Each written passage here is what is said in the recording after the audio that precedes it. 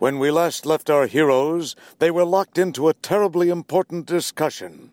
Let's drop in on them again as they plot the future. Now, from the Top Dog's Kennel in beautiful downtown Burbank, it's the Terence and Philip Show. Thank you, Gary, and welcome to another episode of the Terence and Philip Show. I'm Philip Hodgetts. And I'm Terence Curran. And let's talk about workflow. My favorite. Well, I mean, ultimately everything we do is workflow. Yeah, as we mentioned in a previous show on NAB, you got actually an innovation recognition this year for the development you've done in improving workflows, which kind of leads us into Lumberjack. We had a nice announcement at NAB that does automatic keyword extraction, magic keywords, which is far more marketable, I thought, than content auto-analysis keywords was probably not. Yeah, say that 10 times fast. Yeah. Lumberjack is really about workflow. Right, which doesn't sound sexy, but it's really important. Yeah, and trying to automate as much of this as we can. So this is what we talked about at NAB, that we would automatically extract keywords from a transcription. You've still got to get that transcript made. Uh-huh. This is for non-scripted material, of course. Right. But having had the transcript made, we will derive the keywords. How do you, out of an entire transcript, how do you decide which are the keywords? What's important out of that? Well, there's a lovely natural language processing engine that does all that. Yeah? It pulls out the most relevant keywords, and then we filter them and we manipulate them and give you a choice of how to interact with them. So it's a field that over the last 5 years has come from nowhere to, oh my God, it's so sophisticated. Wow. So out of a paragraph, it'll go, these three words are what are important. Yeah, there are a lot of false positives, but false positives are easy to delete than not getting the right keywords. And on the transcripts that we test with, which is a documentary that I started and never finished a couple of years ago, the important keywords that are generated from the magic keywords, we call it, are remarkably similar to the important keywords that I generated with a much more laborious manual process. And so we can get 80% of the way there in like seconds. I'm trying to think of how this is done. What's the algorithm behind something like that? I mean, I would get, you throw out the, and okay, that's easy. But then you're left with still a lot of words. And it works out frequency, as I understand it, and my understanding is very simplistic. Mm-hmm. Does a lot of comparison of where it is in the sentence, where it appears in multiple sentences, how often, obviously. There are other parameters that are taken into account.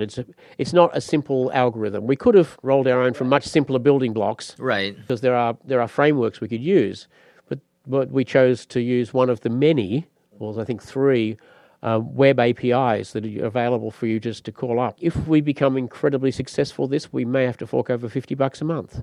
Huh. Wow, that'll set you back. That would be 50,000 or 500,000 or something calls per month. There's a limit that I'd be surprised if we got to, but even then it's a fairly reasonable. We use a system called Monkey Learn, but IBM also have an API available. They have another API that will actually do context. But it'll only match up against a preset list of contexts, which wasn't that helpful. So when you say it'll do context, what exactly? Well, if you got a paragraph that's talking about BMWs and Rolls Royces in racing, It'll create a concept and say that's about automobiles. Oh, okay. So it can pull out those sort of concepts that aren't based on words. Mm-hmm.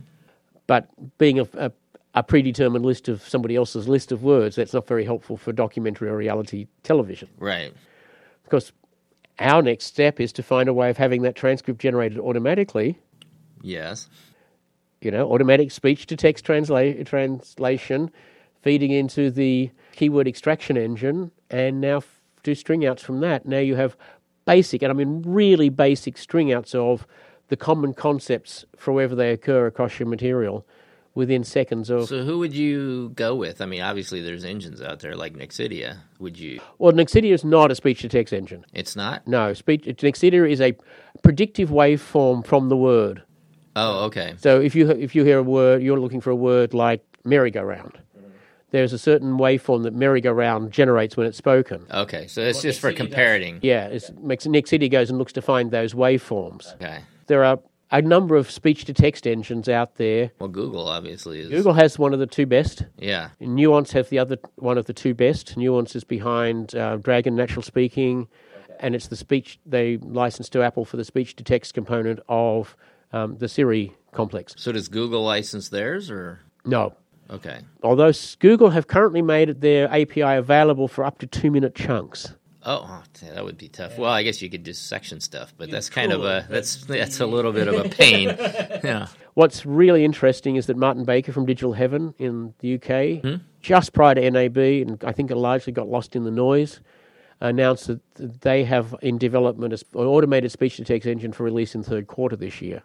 Wow. So whose engine are they using then? I haven't had a chance to speak to Martin. But Siri is a number of components. It's their speech-to-text, and they license that from Nuance. Okay. But then there's a natural language processing engine, similar to what we use, Monkey Learn. They use an internally developed natural language processing engine. So that pulls the words out of that. And then they have a concept generating engine that knows if you're talking about an umbrella, that you're really talking about weather, and so it goes looking for weather. Okay. So it has to pull out concepts. Now, I don't know of anybody who's got an engine like that, because if I could get hold of that technology, I'd be in hog heaven. And the way we've written it is we could easily swap to another natural language processing engine at any time. Hint, hint. No, I see. Very subtle hint. Yeah, very subtle, yes. The reality is, of course, that because Apple licensed that engine from Nuance, probably not at liberty to on-license it to third-party developers like ourselves. I think that's the unfortunate, sad reality there. That's too bad, because that would be a natural fit since you're doing for Final Cut 10 and you're in the Apple universe already, and, you know. I know. I drop hints where I can. Yeah. I hadn't noticed earlier. Yeah. It's not a complete solution, and there are issues that we're still resolving. How do you easily concatenate very similar keywords? For example, in the example that I use, we have 3 keywords, multi-engined cars, multi-dash engined cars, multi-engined car. Okay. Now, you and I both know that they're really all 3 are talking about the same thing. Right. And inside Final Cut, that's really easy. You decide which one you want to keep, and you just copy and paste that to the other keyword. Okay, but that's a lot of manual work. It takes maybe 2 or 3 minutes in total to tidy that up. We're trying to explore what we would do in our own software to make that easier. Yeah. And a couple of early adopters have made suggestions. Mm-hmm. Not all of which are as easy to implement as people who don't write code and think about interface design would think. So you're saying, hey, this sounds like a good idea, and Greg's going, I tend to like to throw back at people saying, that's a terrific idea. How would you see that being implemented? How do you think the interface for that might work? Uh-huh. Sometimes people come up with really good ideas that we didn't. That's helpful. And automation is coming. Greg's been working with a client that we used to work closely with. They had a batch of videos that hadn't been produced because they didn't think anyone was using them, so they suddenly had to fill in a gap of 2 months' worth of videos of their particular product category. Wow. Now, these are very formulaic, but they are of different types of product in different sizes, so it isn't one size fits all. So in some way, you've got to detect which of the 4 categories, but essentially what Greg worked on for them was to take a template for each of those 4 categories and replace the individual shots, most of which are stills, successively. Again, this company is very organized. Everything follows an exact specific pattern for every product they take a photograph of. And it works. And then they realized, so if this worked on the back catalog, why do we keep paying people to do the going forward work? Right. The amount of work the amount of work in that company for editors has dropped down because a large portion of what they used to do, placing shots in the donut, basically. Yeah. And they were tweaking moves. Mm-hmm. It's probably 85% of the same job, but it's within the quality assurance guidelines that they stick to for them to be satisfied with that. So there's 2 examples where large amounts of work for one or more people has derived. To do keyword ranges in an hour of transcripts is going to take you probably 2 hours. In Lumberjack, it's 2 minutes. And then 2 more minutes to tidy it up in Final Cut. Wow. And you multiply. Now, I hope it doesn't put people out of work. What I see it as being more valuable is taking away the repetitious work. Right. And yet you say, all right, now I've got my material organized. I can find my topics where my story beats are going to be. I can start doing the job I'm being paid for. Yeah, that's how all of this has come about, though, is we're constantly trying to eliminate repetitive jobs, increase the effectiveness of, how would you describe what technology does? We're trying to make life easier. Yeah. So all of these pushes to make life easier are great. However, there is a human cost in the people who lose the employment that they could do. And the big problem is that, yes, the easiest jobs to replace are the repetitive ones, which are also the ones that someone below average intelligence do. Now, what job are those people going to do? I don't know. Yeah, and pair it with what we've already talked about, with the fact that there are also a number of APIs that are still nascent, they're still early on, but where you can send them images and they will give you keywords back as to the content of that image. Yeah, this is the... Yes. There is already technology that will recognize somebody's emotion in a shot. It's being used to test the effectiveness of advertising mostly right now, but you can see where it would have other application over time. One of the reasons why I find excuses to use Lumberjack is to make Lumberjack work, because I have to eat my own dog food. Exactly. You have to be able to. Yeah. I can see a role for a watch in simple logging. Mm-hmm. Cameraman can't really operate a camera, even on a tripod, and log with Lumberjack. On every lunch with Philip and Greg, we log as we shoot and eat lunch, because it's just not that hard. If you wanted to just log favorites, just to be able to tap on your wrist, favorite or reject the last 30 seconds. Yeah, but that could be in the camera, too. And it would make more sense being in the camera. It would be in the camera, and Panasonic and others have tried something like that, and it's been spectacularly unsuccessful. I believe it's been used on one case study. I've heard of one case study. Oh, okay. Well, because they don't allow for comprehensive metadata, and metadata in cameras applies to the entire clip. Right. In all cameras and recorders, metadata applies to the entire clip. Plus, is the cameraman really the guy you want? Well, he's not focused on that. No, and I don't think the cameraman should. It depends on who on the set is doing what. Mm-hmm. If you have an audio guy on the boom, he's got no hands left for doing anything else. Right. But if the audio guy is sitting there behind a console monitoring, then tapping on a keyword every so often isn't that hard. My experience would be that the audio guy and the camera guy, et cetera, are not the ones who should be picking the keywords, because they're focused on different things. Agree. But there's generally somebody. Yeah, whoever that person is. Yeah. They can hold an iPad. What the hell? Or their phone, for that matter. Actually, the phone is, both Greg and I prefer to log with Lumberjack on a phone rather than the iPad. Yeah, it makes sense. Because it's a smaller... Yeah, it's right there, and boom, boom, boom, and yeah. We've developed stuff. I'm just amazed how Lumberjack has developed over time from that original simple concept of real-time keywording that I had. Mm-hmm. And funny enough, doing the Lumberjack canned song helped me actually realize the three buckets that we have, because the three verses really summarize. Which reminds me, where can somebody see that? The easiest place is on YouTube, but you can where you can just search for Lumberjack System, and that's and then it's with the Lumberjack System is the channel, and Lumberjack Can is the most recent video posted to that channel. There's not a lot there. I strongly recommend you go see it. Philip was daring. Well, it started something because Ben Balzer, who's goes on Facebook as Final Cut Pro 10 Guru, has a Final Cut 10 Bro rap song out on audio only, but out today. Yeah, it was a piece of fun. I just took the music to Candyman and wrote my own lyrics about Lumberjack, and the three verses summarize the real-time keywording, the story building, and now the transcription workflows that have been built into Lumberjack. Mm-hmm. We're experimenting with yet another real-time logging interface that somebody talked to us about at NAB. There's been enough indicator that might be a useful interface. And, of course, we've added Backlogger. There is a certain group of production where they want to still log real-time, but they want to log notes against a keyword and a time range. Right. Not just a keyword. It's like, okay, well, Lumberjack wasn't designed with that in mind, but real-time keywording is our thing. In fact, any pre-editing, anything that gets it easier to get before the editing really starts is what Lumberjack is about. This was not intended to be a commercial for Lumberjack, by the way. No. Well, it is a tool. So it works with Final Cut 10. Yeah. Can you use it with Premiere? You could run it through Final Cut Pro 10 and use 10 to CC to... Cheat. Okay. And what about with Resolve that now is... Well, Resolve doesn't really accept event-level XML at all. Okay. Now, I believe, and Alexis made sure that I knew, that there is now a way of bringing CSV, comma-separated variable information, into the bin structure. Mm-hmm. I haven't explored it, so I don't know what's there. The problem with NLEs that don't use keyword ranges is that there's nothing that's really analogous to the way keyword ranges and keyword collections work in Final Cut Pro 10. That's kind of unique to that NLE. Keyword ranges in time is what Lumberjack largely does, one way or the other. I say, we'll support anything that supports keyword ranges.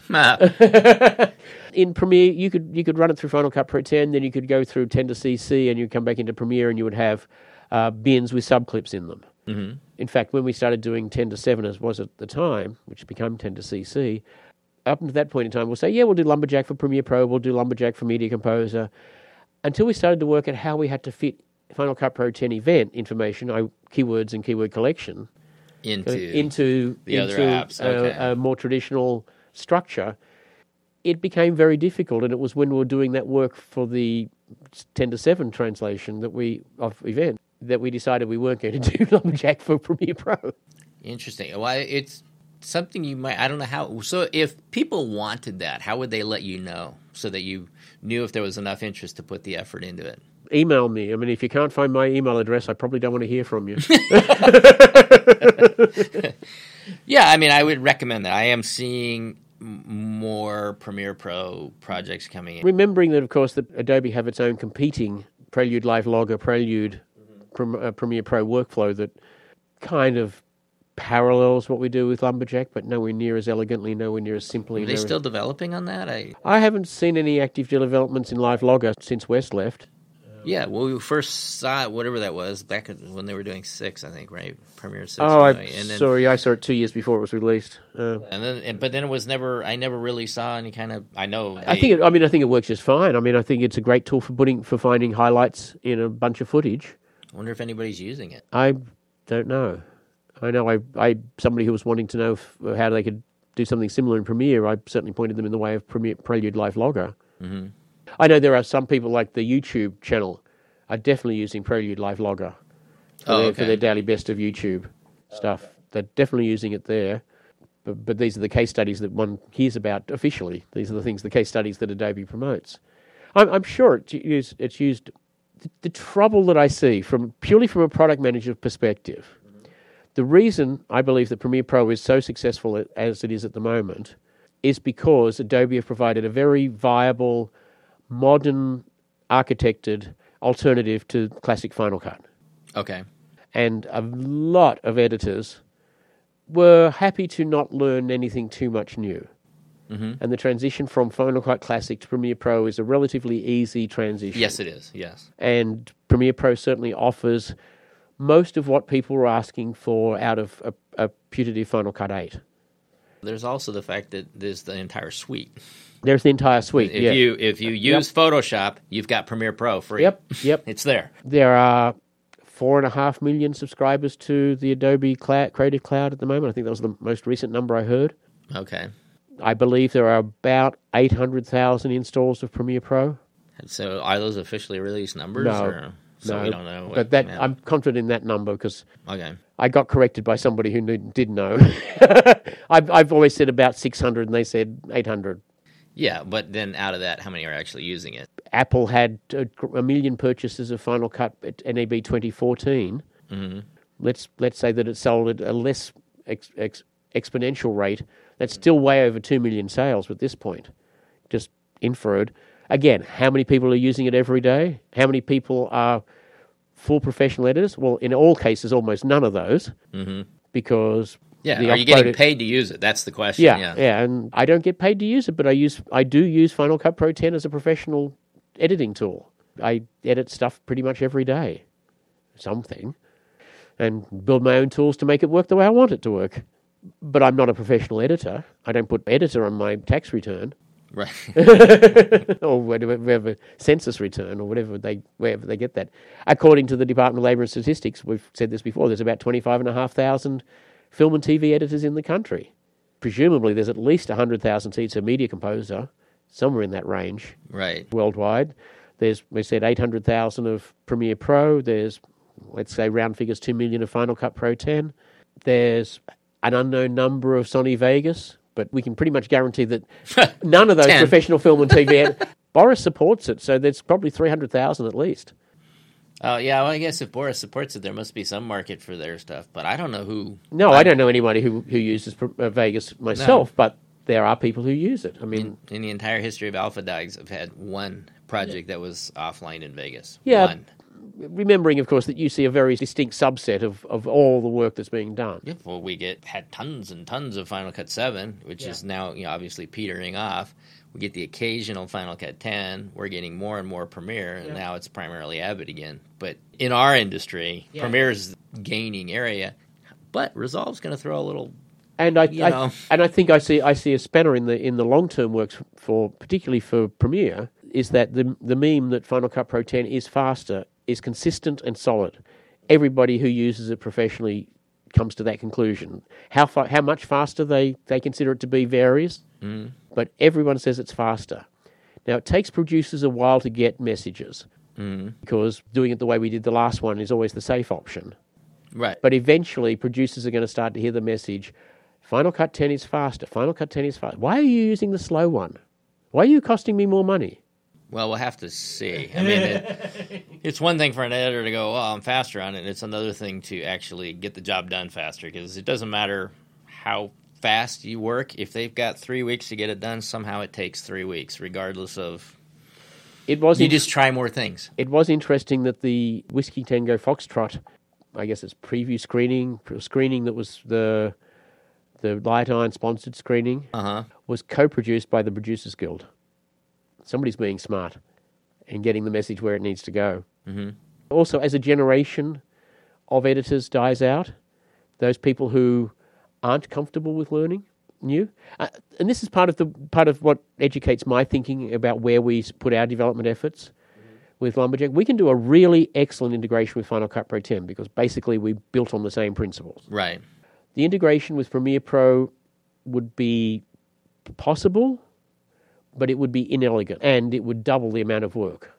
Would actually make it more like 3.5 to 4 times the amount of development time, because now you're working with 2 versions of XML, you're working with 2 operating systems, and you're working with 2 platforms. And we're talking about the group of people who weren't interested in going to the innovative NLE, they were going to the one that was most like the one they had previously used. Okay. Ditto Media Composer users are the least likely to go out and do something a completely new and innovative workflow. Well, yeah, it's because of where that installed base is. They're the people who are...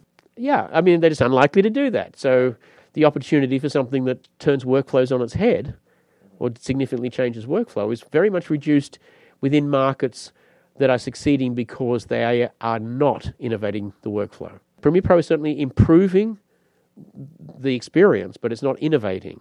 Apart from where they borrow ideas from Final Cut Pro 10, hover scrub, proxy workflow. Well, it's funny. Every time they come out with a new release, you go, wow, that's been an Avid for 15 years. Oh, yeah, but we were at an Avid event where it's like Avid are adding features. Saying, that's been in Premiere for years. That's been in Final Cut for years. That was that's all they're left with, all these guys kind of borrowing from each other. I mean, how much more can you change the way you edit? It's not... At this point, I would just like it to be more efficient. There should be no downtime. There should be no waiting for the computer to perform anything. There should be no auto-saving should be I mean, really, they should be like databases. Yeah. That's the part that drives me crazy. I mean, if I'm working in an accounting program and it crashes, I'm fine. Yeah. Same in Final Cut 10. I never hit save because it's always writing that as you go. So, well, this is what I'm saying. See, these are the kind of things that should be put in. That's not an innovation, but it should be put in to the existing software. I remember when Apple came out with Motion and seeing the big presentation up at NAB. Yeah, it's not as powerful as After Effects, but it's really easy to use. I mean, I'm watching it thinking, I could do that. Yeah. Exactly what you were supposed to think. Exactly. And what was fascinating to me, though, out of that, the thing that really jumped out at me is they had typed a sentence, and then they were scrolling through the font list to see, if there was another. While they were scrolling through, the sentence was changing with the font, and I'm like, that should be in everything. That should be in your text editors. That should be. It should just be across the board because that's such an innovation in how you would work with stuff. But no, nobody else has put it in anywhere, which is amazing. That's because Motion was built on OS 10 frameworks, which gives you that for nothing. Mm-hmm. whereas everyone else has to write it custom across 2 platforms. Ah, well, there you go. And 2 completely different ways of handling fonts, and they have to go back and they have to re-engineer what they've already got to take advantage of it, and it isn't a big enough marketing point.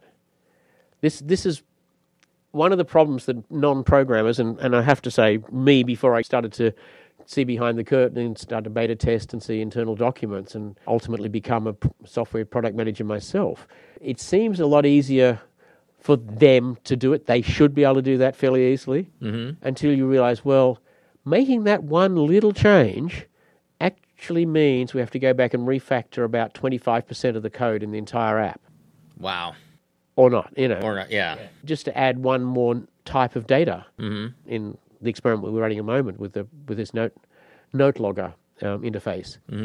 Required revisiting, reusing an engineering decision that we made before there were folders in Final Cut Pro 10.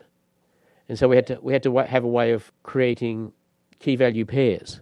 We had to also identify the type of keyword as well as the fact that it was a keyword. Final Cut doesn't do any of that. Final Cut just has keywords, and I totally understand why they don't want to complicate the factor of having location keywords, people keywords, and the like. But we did, for our purposes, we wanted that. Within the structure we have behind the scenes, we had to put a K colon for content, L colon for location, P colon, whatever the keyword was.